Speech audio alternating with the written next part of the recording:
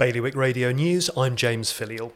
Staff in Jersey's hospital are being let down by politicians and senior civil servants, the Constable of St John has said. Andy Jehan recently voiced his concerns about rehabilitation services having reduced since the closure of Samurai Ward. Health officials in Guernsey have confirmed that everyone classed as clinically vulnerable will have been invited to have their COVID booster by the end of the weekend. It follows their decision to speed up the programme.